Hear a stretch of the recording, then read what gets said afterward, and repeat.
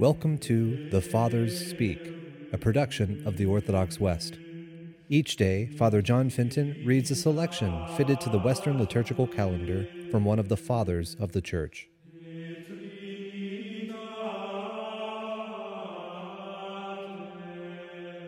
From a sermon by our Father among the Saints, Augustine. This is a saying made for man and worthy of all acceptance. The Christ Jesus came into the world to save sinners. Mark the words of the Gospel. The Son of Man came to save what was lost. Had man not been lost, the Son of Man would not have come.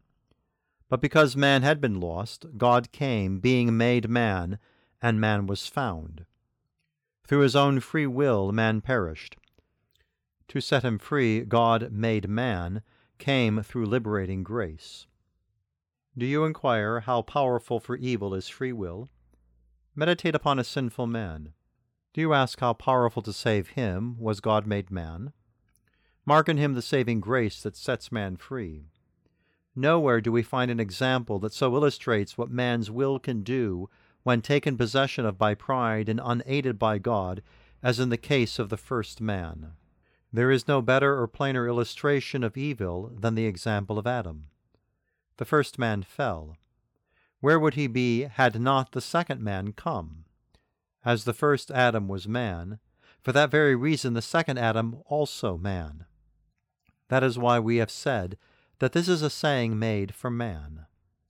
In short, nowhere is the goodness of grace and the generosity of the omnipotent God so evident as in the man who was mediator between God and man, the man Christ Jesus.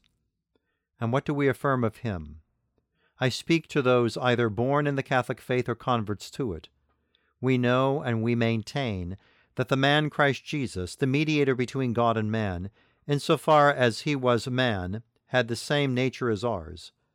For our flesh is not of one nature and his another, nor is our soul of a different nature from his. He took upon himself the same nature he had determined to save.